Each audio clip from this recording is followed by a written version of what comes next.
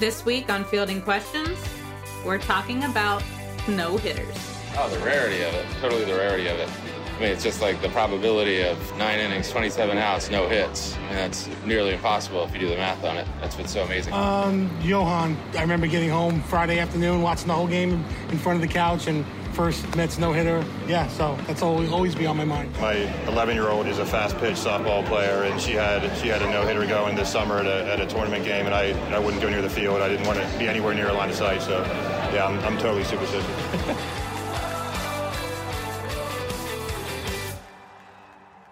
Hi, I'm Mandy Bell, Cleveland Guardians beat reporter for MLB.com, and with me, as always, is Sarah Langs, researcher and reporter, also for MLB.com.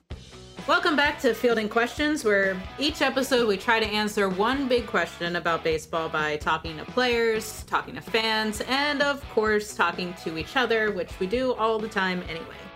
Sarah, today is the episode I know I'm super excited about. It's about no-hitters. They're one of our favorite things in baseball, obviously, and we hear the same from so many fans and players. So we want to know why, even when there have been more than 300 no-nos thrown in MLB history, are they still this mythical accomplishment everyone cares so much about? We'll talk to a few players who have experienced no-hitters firsthand to help us answer that, but first, let's just start with you, Sarah. What's your favorite no-hitter ever? I consider myself incredibly lucky because when I think about my favorite no-hitter, I can actually go through a list of no-hitters I've seen in person in my life and choose from one of those. But my all-time favorite has to be my perfect game. Not mine, David Cohn's, but it's mine because I was there. There have only been, as of this recording, 23 perfect games in MLB history. I still can't believe that I was at one of them. And here we go. First pitch from Tony in there for a called strike. David Cohn on Yogi Berra Day in 1999 at Yankee Stadium.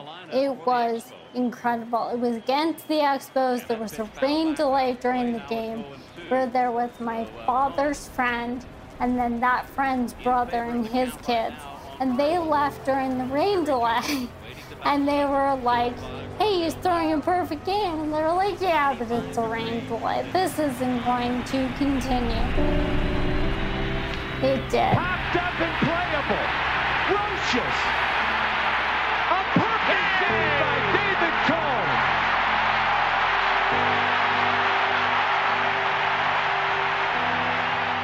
But my favorite story about that perfect game is that we got home and my mother calls her father, my grandfather. We told you to call your friends. And says, guess what, Daddy? Literally.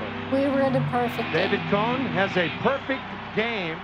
And he goes, oh yeah, baseball's a perfect sport, isn't it?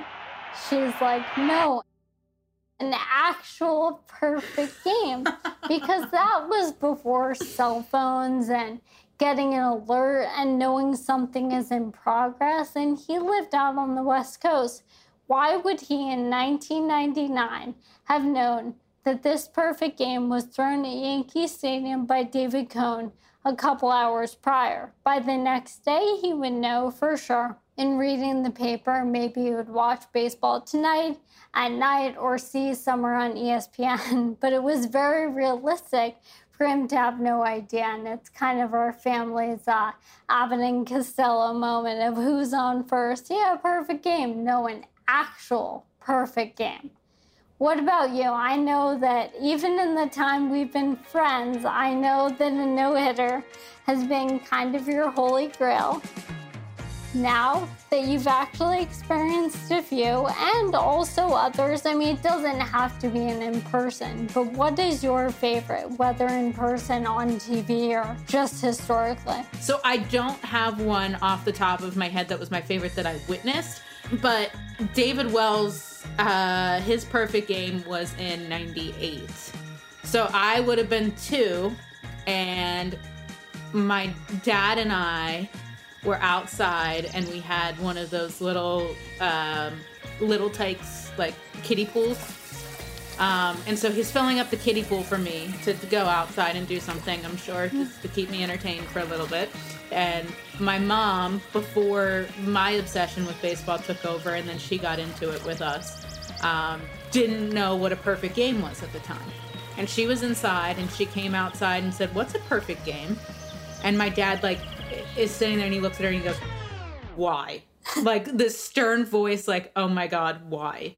And my mom had heard that the announcer said it was a perfect game. And she said, they just said that David Wells threw a perfect game.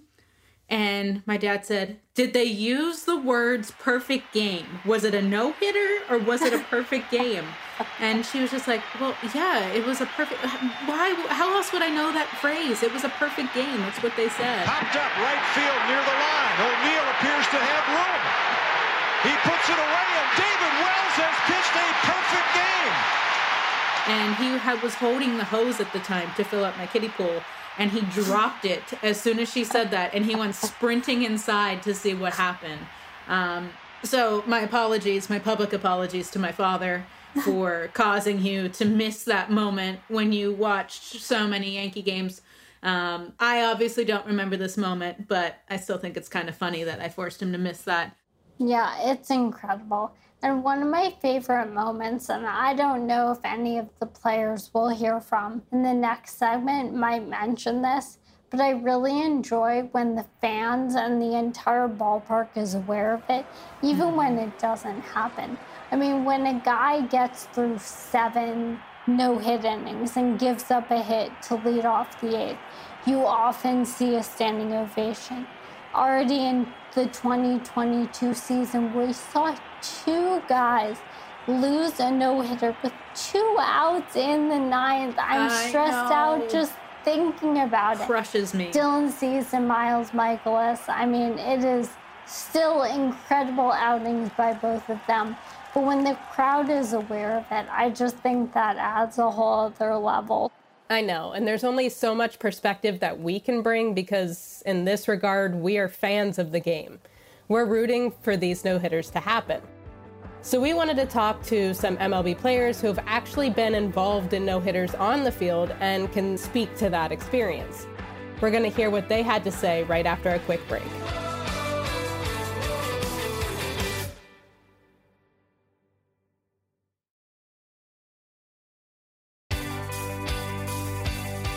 I saw Dick Boston in 1974. I was supposed to be at that game, and my friend wouldn't go because it was raining that day. It was terrible because I wanted to be at the game, and I wasn't there. Then the excitement builds throughout the innings. Probably cool to be there. I'd like to see one. Maybe we'll see one tonight. Welcome back to Fielding Questions with me, Mandy Bell, Guardians beat reporter for MLB.com, and Sarah Langs, researcher and reporter for MLB.com as well. And Sarah, like I said, going into this break, we have a really great lineup of different guys who have been part of no-hitter history, and I'm excited to get into them. So we can just jump right into it, I think. I mean, we can start with someone that I cover every day and who I was able to talk to about this, Cleveland Guardians manager, Terry Francona. You got to be so good, but you also probably need to have some good fortune. Like if you look back at most of them, they'll show a guy making a play somewhere during the game, that it just the idea that somebody can go 9 innings, that's a pretty big ask. That's why it doesn't happen. Like I laugh when you hear people say, well, when did you know he had no-hit stuff? I mean, Nolan Ryan had it every 5 days. It just doesn't happen. Like things have to align. I love that he mentions the play. There's always a play. I mean, even when someone like a Shane Bieber is in the first inning, if there's an amazing play and he hasn't allowed a hit yet, there's someone out there thinking maybe that play by Andres Jimenez is going to be the play in this no-hitter. And there's so many names that really come to mind almost immediately. You think of Dwayne Wise and the catch he made for the White Sox. you think of so many guys specifically for the play that they made in a perfect game or in a no-hitter. So I love that Tito mentioned that. Yeah, and I mean, like you said, I'm doing that in my seat in the press box. I'm looking for that because, as I keep saying, I'm hoping that there's no hitters. I don't care whose side it's on. I don't care what I'm doing. I love witnessing history. And so when I'm sitting there and I'm thinking, all right, we're through 4, this could happen, and there's a play made, I start looking around to everybody around me and I'm like, that was it. It's happening tonight. There was the play, and they all hate me. But it's fine, whatever. I embrace it. Absolutely. Next, let's hear from Joe Musgrove, who grew up as a Padres fan and then threw the franchise's first ever no-hitter.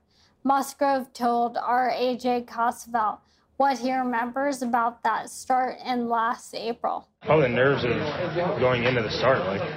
Had a really good first start as a Padre. And we go on the road in the second start warming up, I felt so bad. Just everything felt foreign. I couldn't make any adjustments, couldn't get anything close to the strike zone.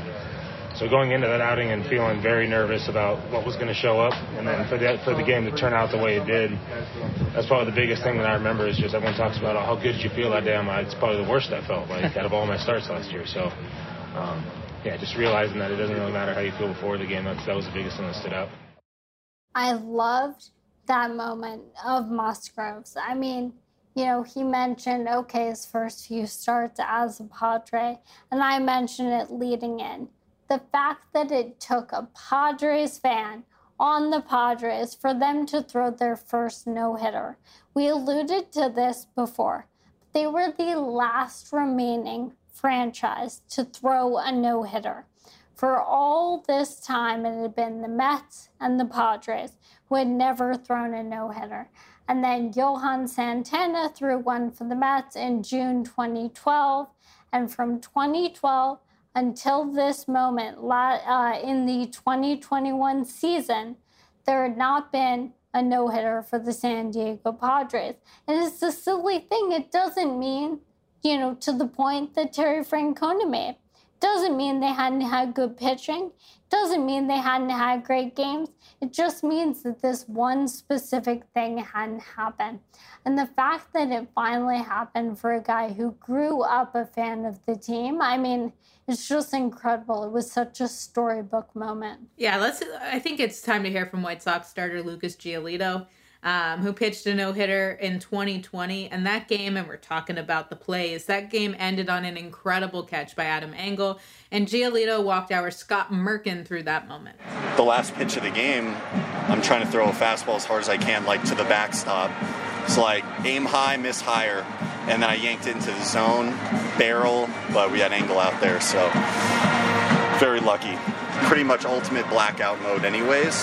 So when he made the catch, it was coming back to reality for a second, oh my God, this just happened. But then just celebrating, and it didn't really really sink in until much later that evening.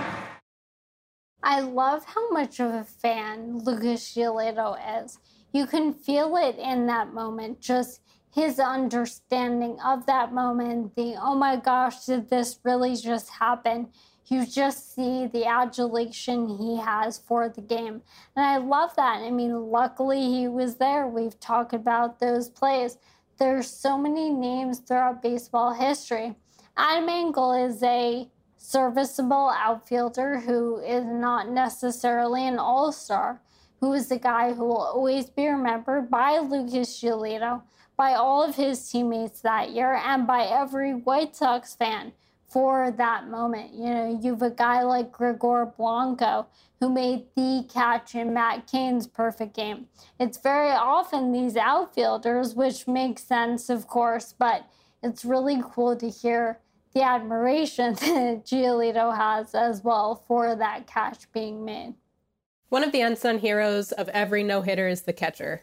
Former Red Sox catcher Jason Varitek is tied for the MLB record with 4 no-hitters caught in his career: Derek Lowe, Chan-Ho Park, Clay Buchholz, and John Lester. Varitek told us he thought differently about pressure in those games. I think the pressure starts to really flip-flop to the hitter. And I heard this a long time ago, and it was either David Cone or David Wells. And I think some of their comments always were, it reined in my head. And I played with David later was, they were just being aggressive. So in those moments, I've always tried to tend to be aggressive and not passive and aggressively attack hitters. And, you flip points where guys have had 2 and starting at 3 at bats, no one has a hit. The pressure starts to really mount and turn the other way. And in each one, it's been just, they've kind of accumulated, and, the energy and the adrenaline that the pitcher has throughout as they start getting closer and closer is more and more and more. I love the idea of being the catcher and sort of managing your pitcher and trying to capitalize on the fact that the batters are really going to start to press, especially when they've seen the guy twice, they still haven't gotten a hit, and that pressure continues to mount, not just on that battery, but on the guy standing there at the plate with the bat. It's fun to hear him talk about how he talks to other pitchers who have been in that situation. He mentioned Cone, he mentioned Wells. Like you start thinking back of, guys who have been through this process and how much you can learn from other people doing that, even if you're not in that situation just yet, which is really cool. And I think that's a different mindset maybe from what people would think about, because you would get more timid and tense maybe as that goes on, and you want to try to make sure that you're getting every ball over the plate. You want to make sure that you're trying to hit your spots, and maybe could end up getting too cute with it because you're trying to avoid losing it as you get later into the game. But to stay aggressive, I think it's cool to hear a catcher's perspective of it all, because they are always thinking way more than anyone else on the field.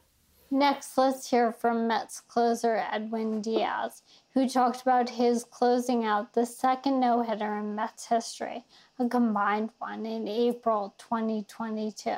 The most thing I remember that everybody was saying they didn't know we was throwing a no-hitter. I think I was the only one who know we got no-hitter coming to the night, so I was scared because I don't want to get the hit. I don't want to be the guy who give the hit in the night. Oh my goodness. First of all, he should have known that with the power of the trumpets behind him, there was no way that Edwin Diaz, who comes out to Narco by Blaster Jackson, Timmy Trumpet, which go listen to how electric Citi Field is when he comes into that. He should have known that with that power behind him, there would be no way he would be the one to ruin it. But I love that he was aware. And I really wonder if that's because he knows most days he's going to pitch in the 9th. Every now and then he will come in a high leverage situation in the 8th. But he's able to approach his day a little bit differently than middle reliever. He is paying complete attention to the game until that moment when he needs to get ready, which is in a winning situation always around the same time.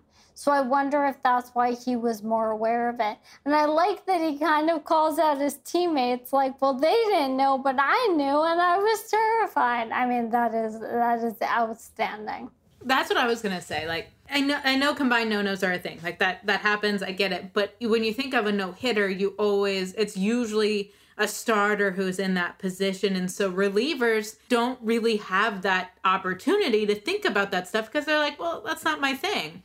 Well, to hear the humanized side of it, of him sitting there saying, I was scared. Oh my gosh. I love that quote. I think that's incredible. You just hear the actual emotions that come into it. You know the weight of the situation and you're like, oh my gosh, every reliever that came in before me, the starter who started this whole thing off, everyone's hopes of being part of this achievement are in my hands now. And honestly, if you didn't have a little bit of that fear, I feel like you're not human. Let's go back to another catcher now and hear Steve Gilbert's interview with Dalton Varsho, who caught the no-hitter that Tyler Gilbert threw in his first career start for the Diamondbacks in 2021. 7th inning rolled around, and that's when the nerves started escalating a lot more for me. So I'm like, we're pretty close here to finishing this, and 9th inning rolled around. I'm like, all right, this is get me through this. But it's tough. I mean, it's tough to calm your nerves because you want that for him more than anything else. And the coolest part about it was that his family was there and got to enjoy it and celebrate it after. So it was a pretty cool couple days for him and his family. Catchers always joke when we, as reporters, go to talk to them. They all make comments about, I'll never get a question about me. I just need to find out I need to tell them what was great about the starter. Because they just get so overlooked in the process. But one, how much pressure would that be to be the guy calling the game? Because, yeah, maybe all eyes are on the pitcher, but you know deep down that you're calling the shots. A pitcher can shake you off, sure, but you're the one guiding the ship. And if you don't necessarily call the right thing, put your pitcher in a bad spot, it might feel bad on his shoulders, but the catcher's going to wear that a little bit more internally, whether the external perspective is that or not. He's going to feel guilty for that, especially the later the game goes on. But it's cool to hear, like, every catcher, it seems like, in that response where he's only worried about how the pitcher felt. He's only worried about the pitcher getting his moment. And it's always overlooked how much they go through, and I especially would think in these types of moments. So it's always nice to hear their perspectives on this, and I like how, like every catcher, he puts all the attention back on his pitcher. And it's even cooler when you think about how inexperienced the two of them were. So I mentioned it was Gilbert's first career start.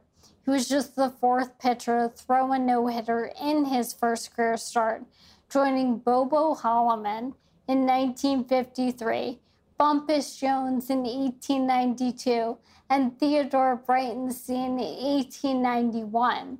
But it wasn't just the fact that it was Gilbert's first career start. It was only Varsho's 28th career start at catcher. So I was very excited to hear from Varsho, especially because both he and his pitcher were in such a unique situation, not just the fact that no-hit bid was going, but even the fact that they were in the majors. I mean, that alone was atypical for them because they hadn't been there all that long. Let's hear one last one from Brewers catcher Victor Caratini, who caught that Joe Musgrove no-hitter we mentioned earlier. He spoke with our Adam McKelvey through interpreter Carlos Brazuela. Well, once you get to the ninth, when you have 2 outs, you just want to get it done the easiest way possible, whether it's strikeout or slow ground ball, like it has been in my cases. And at that point, as soon as you see it, you just want to run up to the pitcher and celebrate with him and the rest of the team and enjoy it. Yeah, the celebration, I think, would be so fun to really dive into, of just like how exciting it must be for every player on the field to just be so prepared when that last out is made, whether it's a ground ball that you see is going to be eaten up or a fly ball that's going to be caught easily, or and you just see everyone like in their ready positions as if you're at the start line of a race. And then as soon as it's made, you make that mad dash to the middle of the field. I can't even imagine what that would be like. I think it would be so ridiculously fun and special. And I'm sure like a blackout moment for so many pitchers who are just in the middle of this dog pile. Definitely. And I love Caratini's voice getting in here because, we think about catchers, current catchers who we want to hear from, who have caught no-hitters. Caratini caught back-to-back no-hitters because he also caught one towards the end of 2020 for Alec Mills on the Cubs when he was still there. And I believe that he was the first catcher ever to catch consecutive no-hitters in baseball history, so in the record books, but for 2 different teams, because the 2020 no-hitter was with the Cubs, and then 2021, as we've discussed, was with the Padres with Joe Musgrove. But I mean, I cannot imagine the pressure of being a catcher behind the plate, even when a pitcher is dealing, let alone throwing a no-hitter. And that anticipation of that final moment, those final outs, as he was saying, get it done as quick as possible. I mean, it just seems really, really stressful. Yeah, I'd say the most stressful day that you could possibly imagine in that role. So it's cool to hear from players. It's cool to hear from pitchers, catchers, Also, in my case, we're talking to a manager. Getting all of those perspectives really helps us add to our own perspective of answering our original question of why do no-hitters occupy such an important place in the narratives of baseball. And I think that we are able to put together some sort of an answer to that whenever we get back from a break. So let's step aside real quick and we'll try to answer our question when we come back.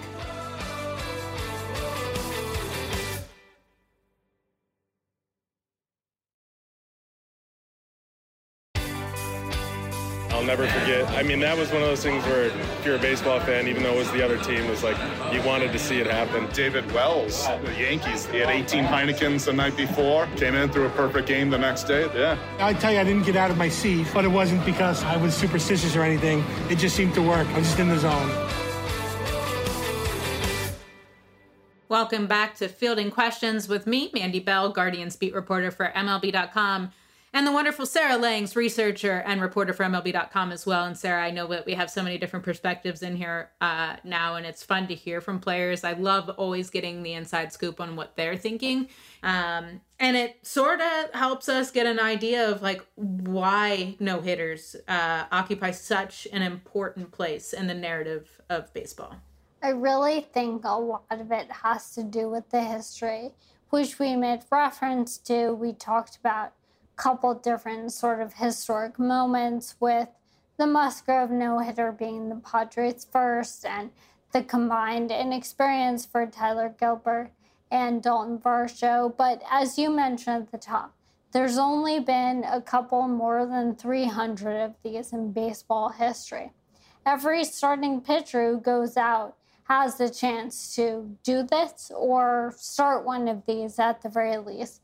And the fact it's only happened that many times is, I think, something that they're really aware of. And, you know, you mentioned jinxes, and that reminds me of something we didn't quite cover. We covered sort of the players in those moments and not talking to the guy on the bench, anything like that.